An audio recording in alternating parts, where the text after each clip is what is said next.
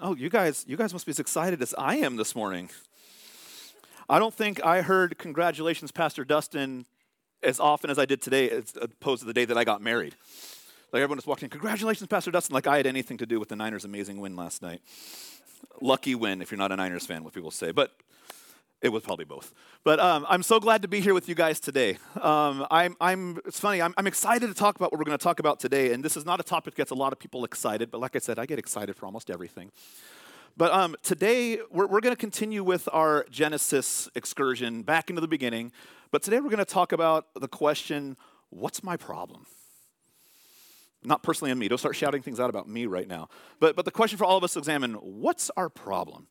But before we dive into that question, you can turn your Bibles to Genesis chapter 3, and we're going to start unpacking what is the problem? What is the big problem we struggle with as humans and humanity and with sin? But before we dive in there, I do want to say, welcome to our online guests. Glad you're joining us here today. And I want to revisit something I talked about last week.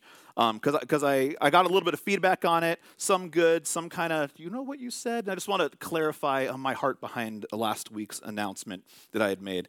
Last Sunday, I issued a challenge for all of us. I said, let's make this year the year where we decide, and we come and we decide gathering together is so important. And we make it a priority to make sure we're together on Sundays and when we have prayer nights and small groups. This is a year that we say we're going to gather more than ever together. And I issued a challenge for those of us who watch online. I said, I would love for you to come join us in person. Come here and be with us and see what we're doing. And I got some feedback, and what I wanted to clarify is I don't want people to feel angry. I don't want people to feel upset. I don't want people to feel like that I'm upset, because I'm not. I'm not upset. I get real excited about being with people. I get my blood starts pumping on Sunday mornings when I wake up and I'm getting ready, because I know I get to go to church and be with people. Throughout the week, I'll tell you, some of the worst months for me is when the preschool is not meeting here during the summer, because I'm in the office by myself. It drives me crazy. When I hear the stomping of the feet and I know there's people around, that gets me happy and going. I know what happens when we get together. I know the energy that comes. I know that when we gather and we're all celebrating and worshiping, we get to experience what God intended for us in community. So I don't want people to get upset. I just want people to get excited with me. Get excited about what this means to come together. I don't want us to get into a place where we substitute being by ourselves, watching something by ourselves, substituting that with gathering together because it's easier, it's convenient. Or I know that when I talked to some people, they said, and we were guilty of this too for a while at home, it was like, you know what? I just get to be in my pajamas. I get to be in my jammy jams and drink my coffee or hot chocolate and watch church. And that's great, and I think it's there for a reason, but there's so much more when we're together. And so that was my challenge. I hope you hear my heart. I want to be with you guys. I want to see you guys. I want to do life with you. And I want people to be fully engaged in what this community has to offer. So hear my heart behind it. If you're dealing with an illness or you're at home because you physically can't be here, there's a reason that you're at home. That's why we have online. I'm glad you're joining us, and our prayers go out to you. Again, I said this for the past couple weeks, but if you look around the room, you'll see a lot of regular people that are normally here are not here today. It's because they're still battling COVID. There are people that are still battling illness or dealing with being exposed to it. So pray for our church, pray for people. If you're online battling with it, we're praying for you. But if you're online and you're not sick, I'd love to see you. Come join us, and we're going to have a lot of fun together. Let's do life. Let's share. Let's be community. And know that, again, not angry, just excited. Real excited to be with people. So does that make sense for everybody? Awesome. Sweet. Let's pray. God, you are good. I thank you so much for today. I thank you that we get to gather, we get to be with you, we get to celebrate your goodness, be with you in community. And I pray today as we talk about this question, what's our problem? You allow us to unpack this in a way that always points us to you and shows us that you are a solution to all of our problems. So God, we thank you, we love you, and everybody said, amen. Now, a number of years ago, I heard this story about someone, and I think we can all relate to what he did in this story. Maybe not to the physical act of what he's doing, but to what he does at the end of the story. So, have you ever been in a situation where you make a really snap decision, but as soon as you say it, you know that was not the right thing to do? And you wish you could just grab those words as they float out of your mouth and just put them right back in, but it's too late, they're out there. A lot of times people deal with this on social media. You type something, you tweet it, you put it online, and even after you've deleted it, what's already happened? It's been retweeted, it's been screenshot, it's out there. You're never getting that back. So there was There was a man who had a home on an acre lot, and he had his own water well and septic system. And he said it was, he loved it. It was great when it came to his utility bills. He was really self-sufficient on a lot of stuff. But it wasn't so great when his septic line got clogged. And he decided that he, being a do-it-yourselfer, he was going to go and clean and unclog the septic line himself. Famous last words, right? How hard can it be to dig a septic line? So he rented a backhoe. He researched the angle that it all needed to be at to make sure everything would flow right, and he's going at it. Then he got to a point where he was not positive he was doing it the right way. He was thinking, all right, I just want to make sure that I'm doing this right because that could be a really smelly job if you don't do it the right way. So he called a friend. His friend came over, and his friend was impressed, said, this looks great. But then his friend asked a question. He said, hey, I don't see a posted dig permit over here. You did get one before you started this work, didn't you? And actually, the man didn't even know he needed a dig permit, and that was the truth. But that's not what came out of his mouth. Without blinking, without thinking, he looked at him and said, of course I got a dig permit. Uh-oh. Right away, he knew he had done something wrong. After his friend left, he started thinking about what he had just said. Like, why did I say that? Why did I do that? I know I lied, but why in the moment did I lie? It wasn't even something, maybe even, it's just, I could have told him, no, I didn't. What do I need to do to make this right? But that wasn't what came out. He lied about it. Why did he lie? You want the truth as to why he lied? The answer is probably the same for most of us in this room as to why we tell a little lie here or there. We may find ourselves doing something similar in a situation where we tell a small, quick lie because we're not perfect, but it's because we're human and we're not perfect and we lie. We can be liars, but if we go down to the root of why do we lie, sometimes we ask ourselves that, and I'm sure all of us have asked ourselves that at one point, like, why did I say that? Why did I do that? And you start trying to justify all the reasons why you said that one little lie that really wasn't a big deal in the first place. For me, I know one reason I don't lie is the number one reason I'm really bad at it. I am really bad at it. My face changes. Everyone sees my emotions go. And ever since I was little, my parents, I'd say something, would go, Dustin, you're lying. And it was like, I know. It was just breakdown. I'm not a good liar. And I know that if you tell a lie, what do you have to do continually as you talk about things? You got to keep lying. One of my favorite stories as a kid in the book, and even reading this one with my kids from time to time, was the Berenstain Bears and the bird and the lamp. I love the Berenstain Bears, and in this kid's book, the bird comes. They're playing soccer in the house. The rules: don't play the ball in the house. They knock over this lamp, shatter it, and they come up with a story of this bird that came in. Well, how did the bird come in? Well, we left the window open. What kind of bird was it? It was blue. No, it was yellow. And just the lie gets bigger and bigger until it's just ridiculous, and the parents know this is not what happened. And the kids have to own up to it. But I love that story because it talks about how much we have to lie to cover a lie and how ridiculous it is sometimes when we get caught in just a real little thing that could be so much better if we just told the truth. But a lot of it comes down to pride. We lie because our pride can be challenged. We lie to cover up failures, to save face, to not be embarrassed, to pass the blame. And none of these are really good reasons either. They're all focused on us, right? They get us looking at ourselves. But pride is a big issue of why we just decide sometimes we are not going to tell the truth. The fact that, I have a few failures does not mean I'm a good person, but I can give a false impression if I lie about it sometimes. We all battle this question. So ask this about ourselves. Are we good? Are we good at covering things up? Are we good at just in the moment making something seem not as big as it needs to be? Now, I know that in these moments where, for me personally, when you have this momentary lapse of, all right, am I going to do what's right? Am I going to do what's wrong? You really quickly have to start doing a self-evaluation. But you're confronted with your sin nature. You're confronted with it. What are you going to do in this moment? And often we find ourselves making the quick, easy, wrong decision. And then we can ask ourselves what this man asked himself. You walk away and you go, what's my problem? Why did I do this? What is my problem? It's so much easier to ask the question to somebody else. It's so much easier to go to someone and say, hey, what is your problem? What is your problem? What's your deal? Why did you do that? What's wrong with you? I can ask that to my kids often at home. Say, Aurora, Avery, why didn't you listen to what I said? Well, because of this or because of that, and I wanted to play with the toys. Like, gosh, what's your problem? Just do what I say. But it's harder to ask, what's my problem? What is my problem in this situation? But, sometimes I've got to understand, it's not them. Sometimes it's me. And not just with kids, but just in general in life. It's easy to look at someone and say, what's your problem? But it's harder to put it back on yourself and say, it's got to be me. And that can be a tough pill to swallow when you're living the dream, being the perfect husband and perfect dad, right? Really hard to own up to that sometimes. But you've got to ask yourself, what's my problem? What is our problem? And I think when we start shifting it around that way, when we change it from looking out and saying, what's their problem? When we cause ourselves to look in and take that actual genuine focus, say, let me switch this around, it changes it makes a shift in our thinking, and it's a good shift. I think a question we could ask instead of what's our problem is, why does our pride get the best of us more often than we want it to? Why does our pride get the best of us more often than we want it to? So let's start with our problem. I think our number one problem that causes us to fall into this, and we're going to unpack this in Genesis 3, is pride. It's my problem, it's our problem, it's humanity's problem. It's a universal problem, and I think pride is a foundational problem that leads to so many other things that play into our sin nature. This is a universal human experience, and it goes all the way back to our parents.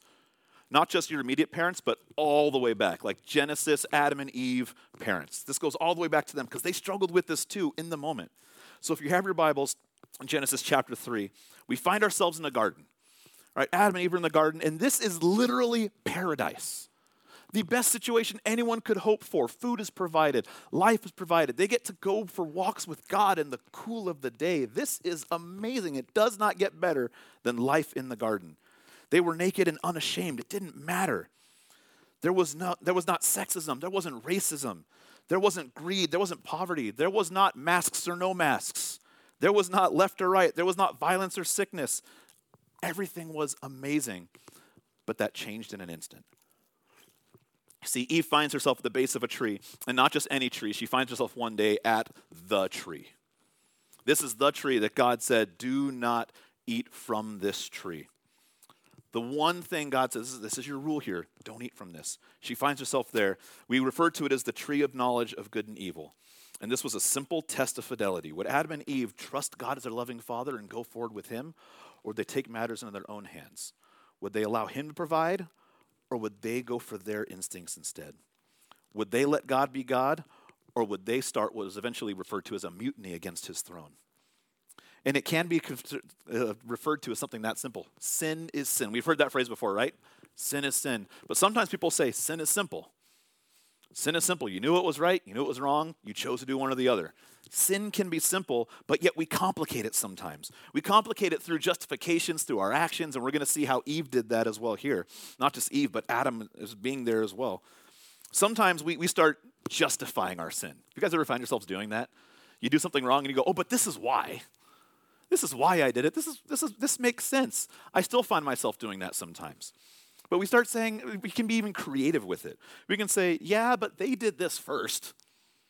Yeah, but I only did that because this person said this. Oh, my situation made me have to change the rules a little bit. And we justify things.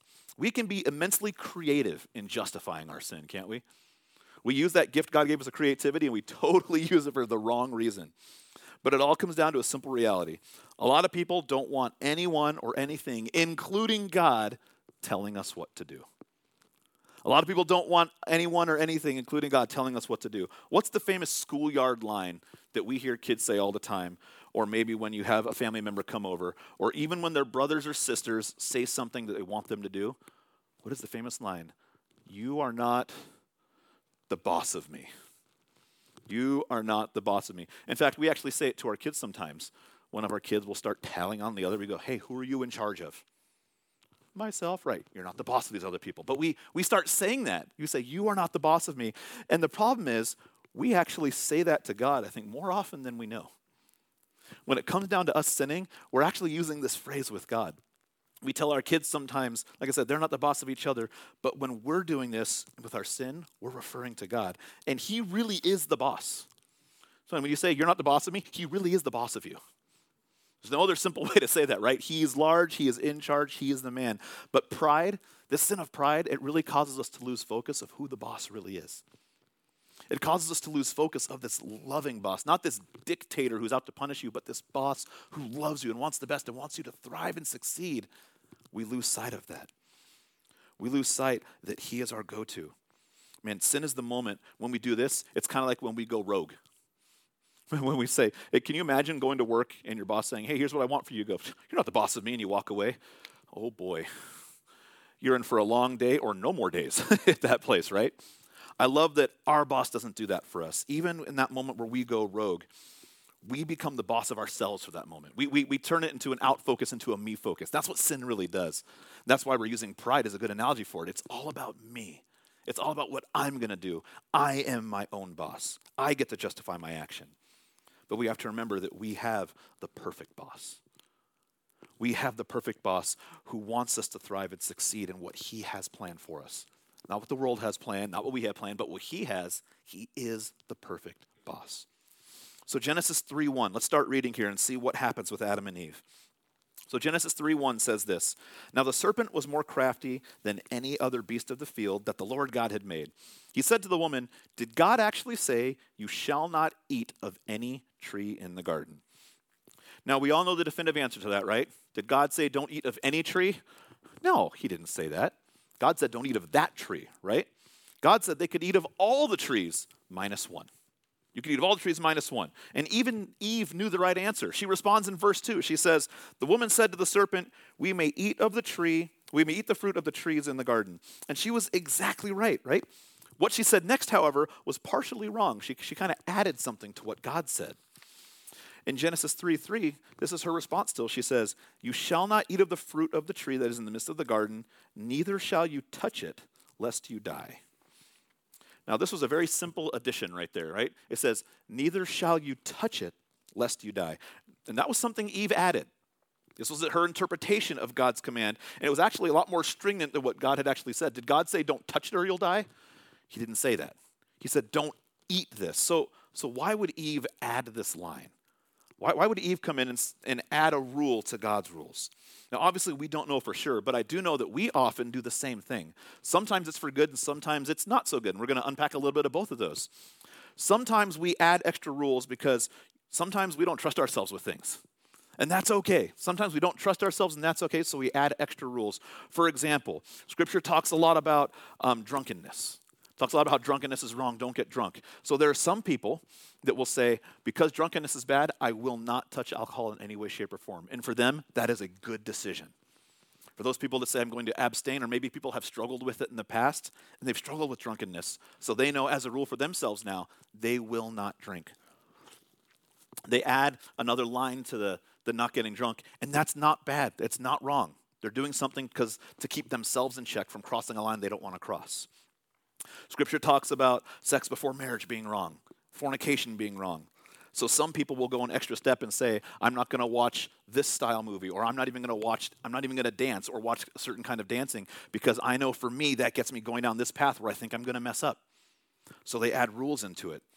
There are some churches that enforce rules like that. And for those churches and those people, that's not a bad thing. Sometimes people need this extra little step to make sure that they are going in track.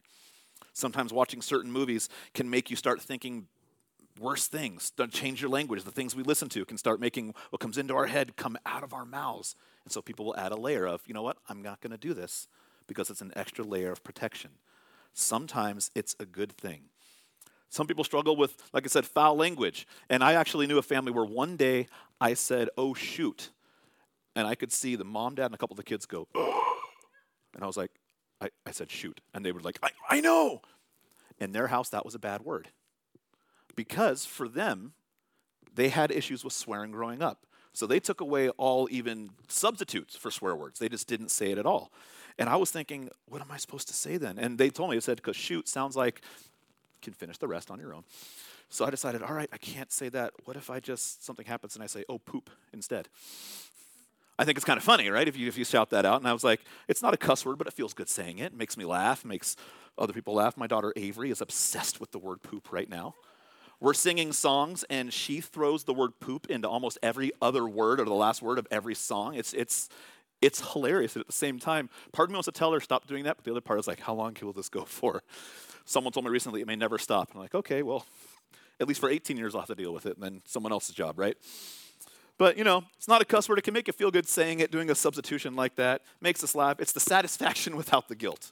It's like going on a sugar-free diet, but drinking diet soda instead, right? You're still substituting it. That's something I got called out for recently. We were fasting from sugar in our house, and my wife lovingly told me, but you're drinking a diet soda. I was like, it says 0 sugar on the can. I'm still following the rules, and I'm guilt-free. In all reality, it's not guilt-free because I'm totally breaking the rules. Maybe you didn't grow up like that. Maybe you didn't grow up adding extra rules, but a lot of people did. Maybe some people in here did, people you know did. And understand, some rules can be really silly to us, but make perfect sense for somebody else, and that's okay. We may say that's extreme, and we can all agree that, you know what, it is extreme. But we can also see that it comes from a good place. These rules can come from a good place, even if they are extreme. I think when we go through Scripture and we understand God's rules for us, we need to understand that the rules are designed to help us follow God when we don't trust ourselves to touch, as Eve said. The rules are designed to help us follow God when we don't trust ourselves to touch. But there is another motive, I think, a not so good motive with it. It's a bit more corrupt. Sometimes we add extra rules or we start changing or altering the rules because our mindset goes to this. If God's commands seem overbearing, stifling, or out of touch or too hard, I can justify why I break them. If I can make God's commands seem overbearing, stifling, out of touch, or too hard, then I can justify why I break them. And I think this is something we do as people all the time. Not just God's rules, but just rules in general. How many times have we heard a rule that says, that does not make sense, I will not do it? No way, that's too overbearing, I will not follow that rule. I think more so in the past couple of years than anything else, right? These rules come and we're just like, man, I don't want to follow that. That's overbearing, I will not do it. The problem is, when we go down this road, especially with God's rules, we say, you know what, God has these rules, but that seems extreme. I don't know if I can do that. We start justifying what we do. We start justifying our sin and brokenness instead of giving our sin and brokenness to the one who redeems us in the process. The one who actually dealt with it. The one who actually said, I'm going to take your sin. I'm going to break so you don't break. We justify why we want to break instead. When we go down this road, we have a mentality that now says, this is not my fault. This is God's fault. And that is a scary line to walk. When we say, this is no longer my fault, this is God's fault. His rules are too restrictive. He's put too much extremes or expectations on us. For example, why wait to be married? Why wait until I'm married? When I was a youth pastor, I had this talk with students all the time, and that question came up. Why wait? Nobody waits anymore. Why do we have to do it? That is too extreme. Nobody lives like that. And then as we get older and we start getting income, then it turns into, is tithing real? Is this really important? Tithe? I mean, I can't even afford my own debt. Now I have to give money away to church or to give money to God. Nobody really does that anymore. Why would I do that? We start justifying rules that we think are extreme. Church every Sunday? Are you kidding me? Every single week and on worship nights, sometimes twice a week? Oh, too extreme. I can't give that up to God. Why can't I just go do church by myself? I'm going to go on a walk, be in nature, church alone. Sometimes you may even think, I pray better by myself anyways. I don't want to pray with people. People judge me when I pray. Maybe you think it's too extreme, but we start doing that to justify, you know what? This is not my fault. This is God's fault. You've made it too hard. Instead of understanding that his rules really are there so we can succeed. His rules are there so we can thrive, so we can learn to trust and grow in him in the process. When we ask these questions, though, when we start justifying our sin the way we're going to see Eve do it in a second, we ask these questions, and it puts us back into a me mentality. Puts all the focus back on me, all the focus back on us. What are we going to do about it? What is best for us in our minds? We made everything about following us instead of everything about following him.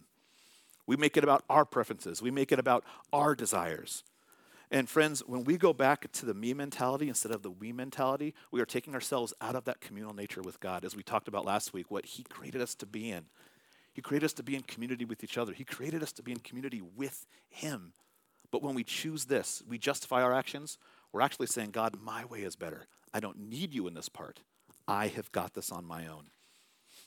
Once we cross the line, we often have the ready-made excuse. I can justify my past. I can justify my decisions. I can enjoy my pleasure, even if it's only temporary, because I know what's best. But even in that moment, often we know we made the wrong decision. Right then and there, we know we crossed the line that we shouldn't have crossed. We can't miss what happens next with Adam and Eve here.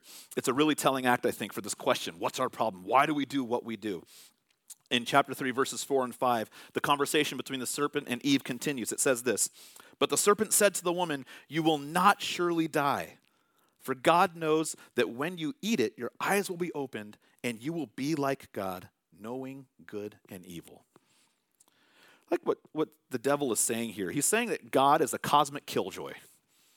Saying God is just the guy that's out to get you and ruin all your life, ruin your fun, right? What a bummer it is to follow this guy. He doesn't want you to be like him. I mean, who does that? And he's saying, you could be like God. Just go for it. I think this is kind of the core refrain of our culture, isn't it? Often culture tells you, you are your own God. Especially Western civilization where we are now. You are complicit in providing a ready-made excuse for everything because you are in charge. You do what's best. You do what makes you feel happy. What makes you feel good. You do it. Determine your own destiny. You are your own God. That's what society will say. And look what Eve does here in chapter 3, verse 6. Eve examines the fruit. When the woman saw that the tree was good for food, that it was a delight to the eyes, and that the tree was desired to make one wise, she took of its fruit and ate. She also gave some to her husband who was with her, and he ate. We get some observations with Eve right here, and we're going to talk about Adam in a second too, because that guy was right there the whole time. He didn't say anything. But there's 3 observations Eve makes in this passage about this fruit. 1, the fruit was good for food. Very true. The fruit was good for food. The second one she sees, it was a delight to the eyes. Not only was the fruit good for food, but it looked good.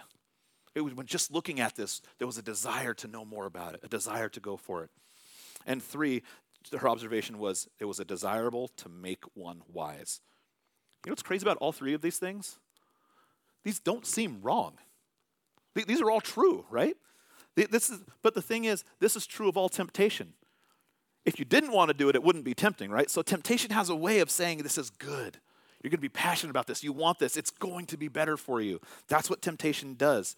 But this is an adequate summary of almost everything that seduces us away from God. Whether it's greed, lust, pride, ambition, our own selfishness, whatever your pet sin or your pet vice happens to be, it probably does all of this for you when you look at it, even though it's not what God wants for you. If we look at towards the end of the Bible, there's a passage in 1 John 2:16. It says this, "For all that is in the world, the desires of the flesh and the desires of the eyes and the pride of life is not from the Father, but it is from the world." So there are 3 possible seductions that come from this that we learn from Eve and we learn from this passage in 1 John. It says this, we have a pride of passion. That's really a lust of your flesh. What does your flesh want? What is your flesh going to do? What's our problem? We live to satisfy our flesh. Then there's a pride of possession, the lust of the eyes. We want to look at things that maybe not even be the best for us, but we have a desire to look. We have a desire to lust after things. And then there's the pride of position. And this is just the boastful pride of life, the desire to be at the top, the desire to be the best, have people acknowledge who you are, where you're at, what you're doing, what you've accomplished. And we see these 3 things with Eve. We see the pride of passion with her food.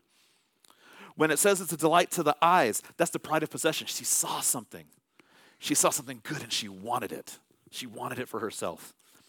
The desirable to make one wise, this was the pride of position. She wanted to be elevated above what her status was, what God had determined for her to be. She wanted to get more. She wanted to get better. Now, your particular temptation or sin or whatever you struggle with may be different from me, but I think in the same way it all boils down to one of these 3 things, and there's a pride underlying factor of us wanting to be in control, wanting to make that decision, wanting to do what we want in that moment. Sometimes I know that I can know best on a certain topic. I know that I know best, and I don't want to discuss the other point of view. Just don't want to do it. I know that I know best. Don't talk to me about it. I know everything there is to know, right? But then you got to put yourself in check. Then you've got to start learning some humility and know, okay, even if I do know best, or I think I know best, that doesn't mean I can't talk with someone else about it. Doesn't mean I'm above hearing where they're coming from. Doesn't mean I'm above learning something new. Sometimes I want to be self-determined. Sometimes I do want to be my own God. But then sometimes in those moments, we have to relearn humility. We have to relearn what it takes to put that pride aside and know that God comes to us. Jesus came to us with all humility, and he was the ultimate example of us wanting to learn and be humble. When we recognize this can be so insightful. It can revolutionize the way you change and evaluate these moments. I know that for a lot of us, the minute we walk out these doors could be an opportunity to give into one of these. But if we start looking at it from this, say, all right, how can I relearn humility in this situation? It can revolutionize our walk with God. It can revolutionize our walk with each other when we come at it from a humble standpoint. And this wasn't just true of us. This isn't just true of Eve. These temptations were true of Jesus himself. When Satan came at Jesus in the wilderness, he pulled out some tricks. And you know what? He pulled out 3 tricks, and they were the same 3 tricks that he pulled on Eve. When Jesus was tempted, the devil said, "Turn this stone into bread." He goes right back to the first thing he said with Eve, right? Look at this food. You want it. You know you want it. It's the first thing he comes at Jesus with. Look at this food. You know you want it. You know you want this. That was the pride of passion. Man, when you get hungry, you get passionate about eating some food. Jesus was hungry, and the devil knew it. He came at him and said, let me try and get you and fall in this pride of passion. Get this food. Jesus didn't do it. And then he showed off. He said, you know what, Jesus? Why don't you just bow down to me? Look at everything here. He said, you can have all of this, the empires of the world. Look at everything here. I can give it to you. He was giving Jesus the pride of possession. You want all this, Jesus? I'll give it to you. You can have everything. He came after Jesus with that pride of possession. Jesus says no. And then he says, throw yourself off the temple. Throw off, let the angels catch you. This was the pride of position. This is let the world know exactly who you are right now. The angels will catch you. There will be no doubt. You will be immediately the man in charge of everything. Everyone knows it. It's kind of what we said we struggle with, right? The pride of position. Satan hit Jesus with the same temptations he hit Eve with. Passion, possession, and position. And they all have their base in pride. Notice what captured Eve, though. It said she wanted to be like God. That was the thing when it says she wanted to be like God. So she took the food and she took a bite. And Adam standing there just going, what? Who? What's going on? As a lot of us husbands do sometimes. He went for it. And she gave him the food. And he ate and fell right into the same temptation and caved right into the same sin that she did. And unfortunately, they both got what they wanted. They both got exactly what they wanted in that moment. It says that when they ate that fruit, their eyes were opened. They were keenly aware of both good and evil. They knew they were naked and they were ashamed. They lacked what they wanted. This reminds me of the old phrase, be careful of what you wish for. You just might get it. Well, Satan told them they were gonna know right from wrong, and they got it. Unfortunately, they knew they were wrong. So many of us, again, we find ourselves in this predicament. We want independence, and when we get it, we're finally free. We're on our own. We are in charge. Uh-oh. Life hits, struggles hit, sin hits. We want to make a way to leave our home only to find ourselves isolated. Or we say, you know what, I can't wait to be away from family members. And then all of a sudden we find ourselves maybe missing those family members. We can't wait for that independence until independence takes us down the wrong road.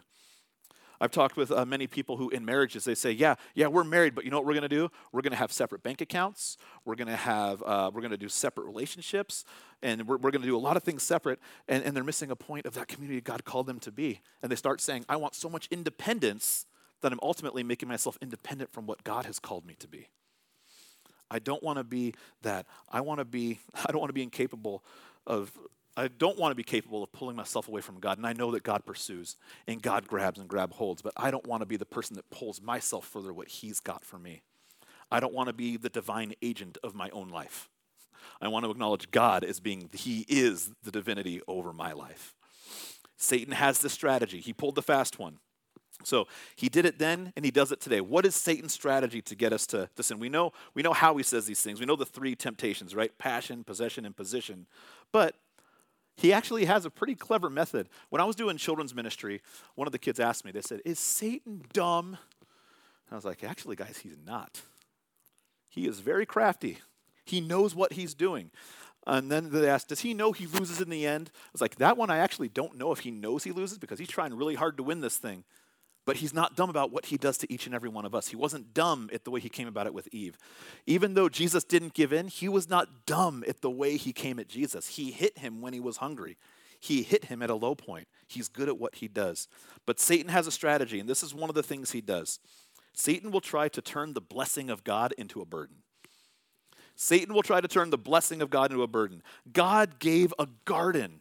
You know what Satan told Adam and Eve? God really has you in this prison. He doesn't want you to be like him.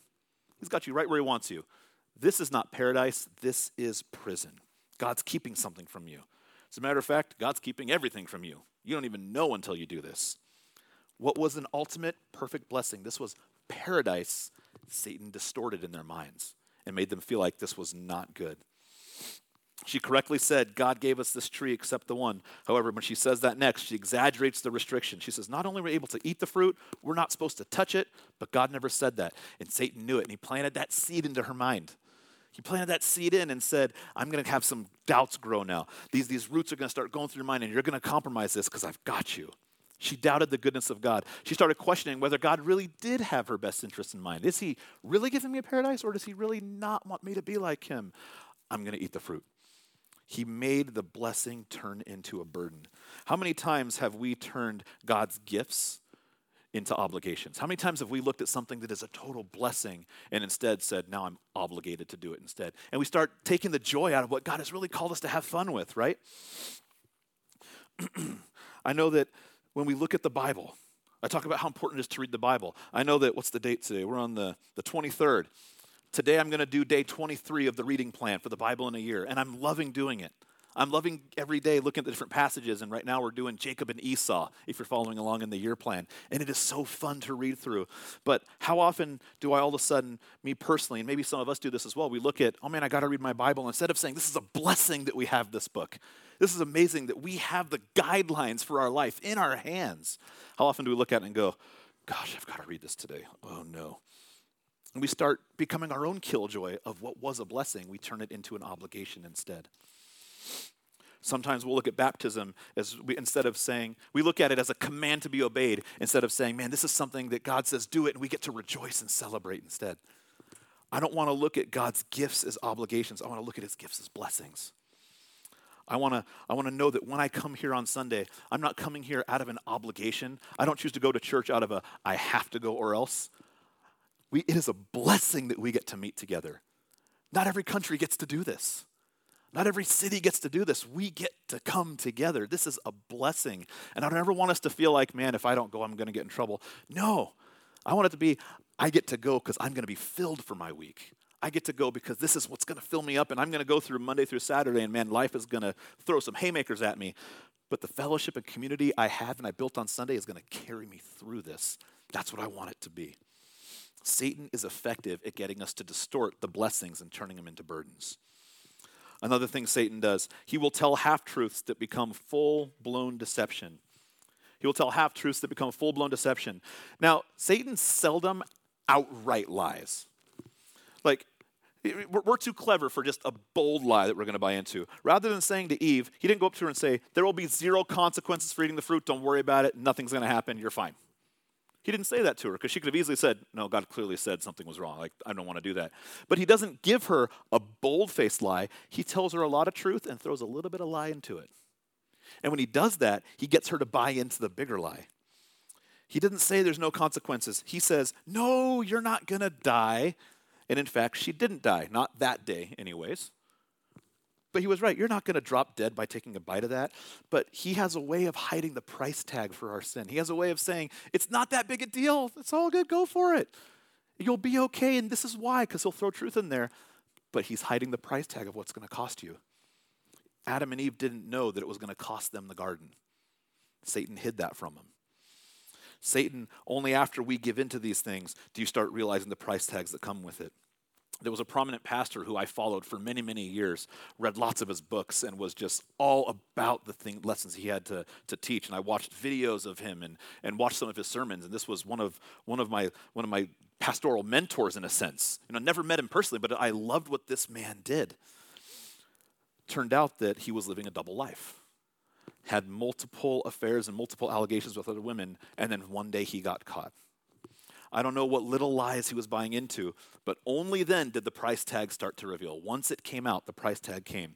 First, it cost him his church. Then the next price tag was his wife. Then the next price tag was his kids. And then the next price tag was his alma mater Bible college, totally disassociated themselves with him, said, we can't be associated if this is the life you're living. Still to this day, he has not recovered everything as far as not just economically, but even just stature-wise, where he was and the people he was leading because of the sin that he had given himself into.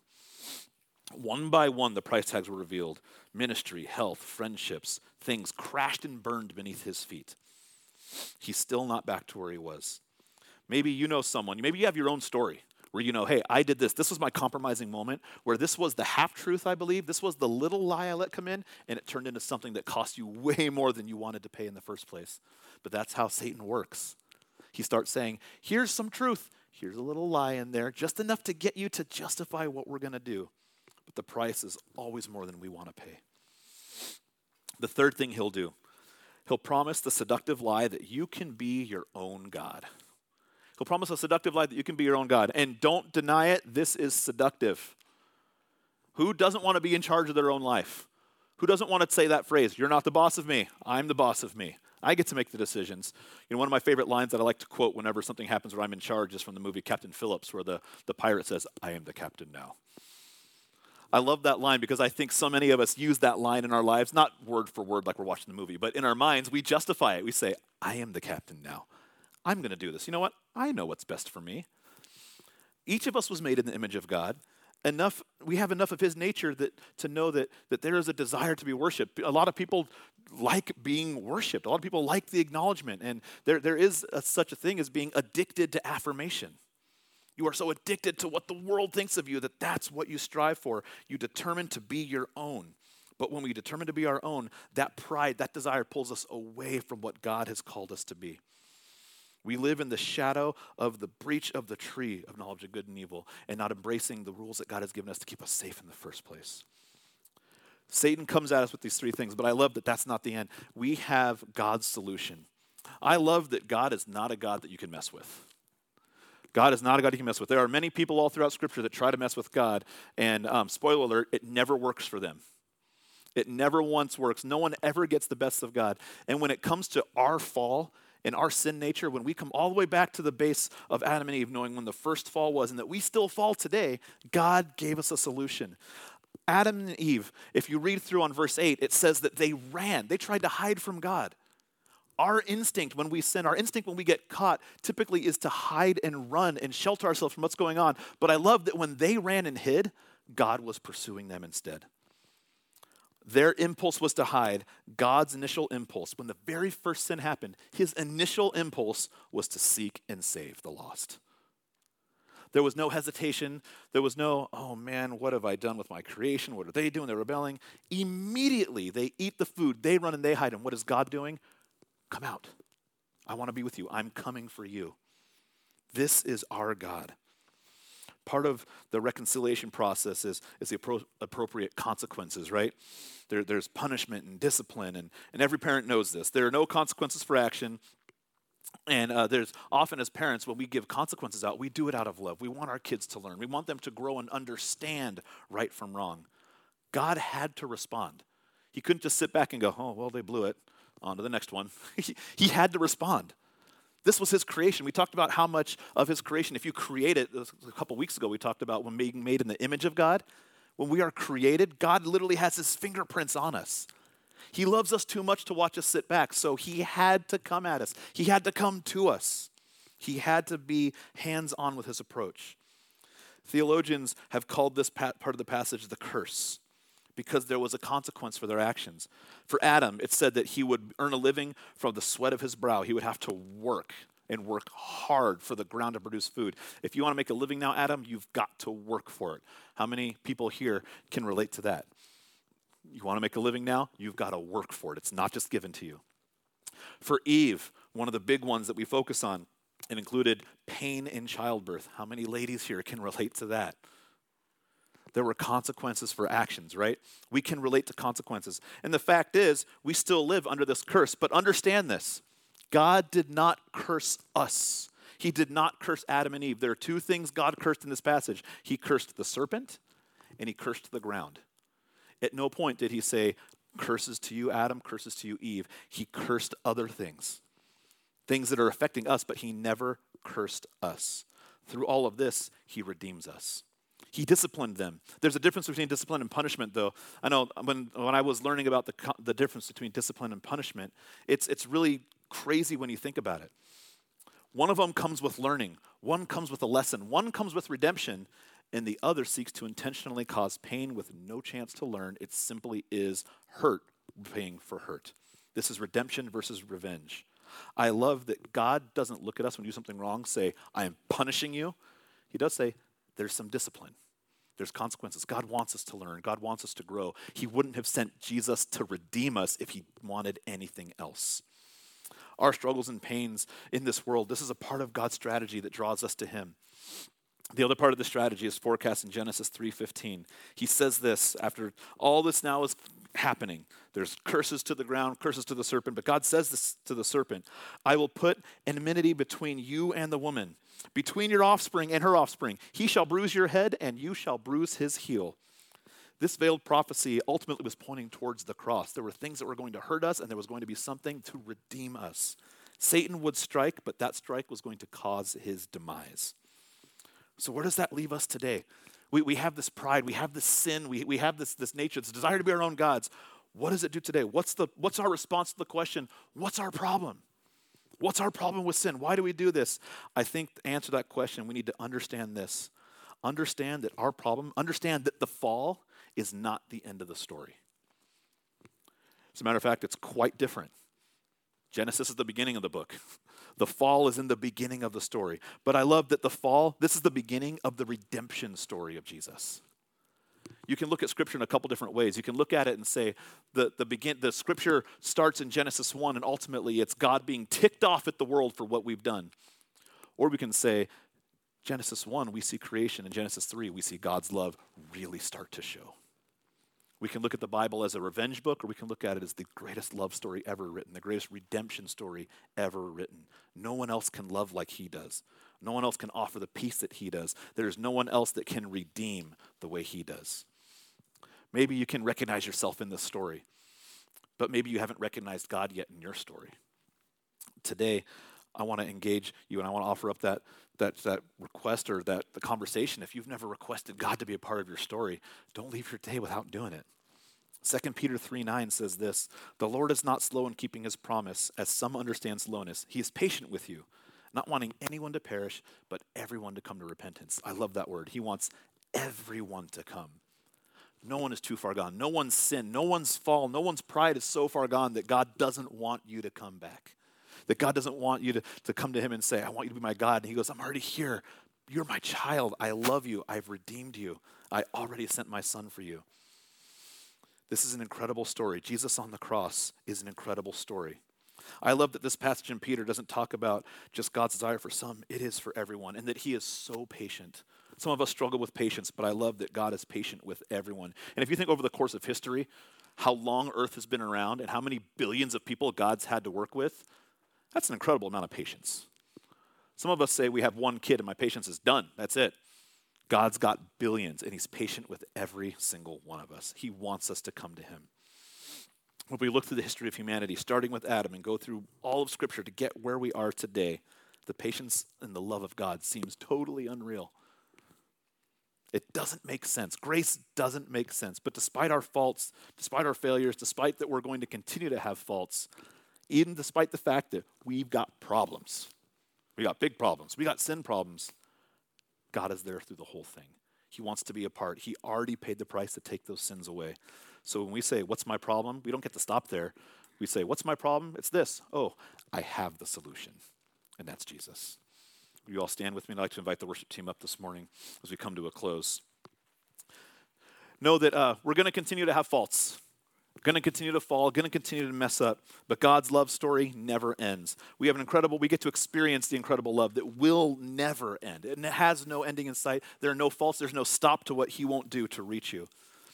If you've never made this commitment to God, I want to invite you to come talk to me after church at some point. Shoot me an email, give me a phone call.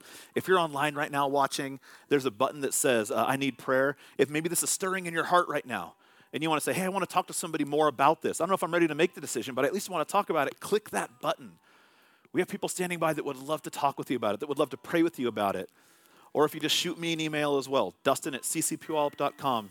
I'd love to talk to you. Let's talk about how this life is so amazing with Jesus. How the fall is not the end of the story. It's the beginning of God's love story. So what's our problem? We're human. We're imperfect. We have pride. We sin. We mess up. And we do it again and again. What's the solution? God's love. Perfect, undeniable, humble, sacrificial, amazing love. We all got problems, but we all have him. He is our answer. God, you are so good. I thank you that when we fell back then and we fall still today, that you are not a God that pushes us aside. You're not a God that says you fall too much, now you're on your own. You're a God that says, let me help you up. Let me help you not fall. Let me be here anytime you need. God, I pray that that love is something we grasp onto each and every day, something we hold on to, something we never push away, but something we run towards, God, your unfailing and everlasting love. God, I pray we reside in that, and I pray that we just have an amazing time understanding and being held by you in our hardest times. We thank you, God. We love you. And everybody said, amen.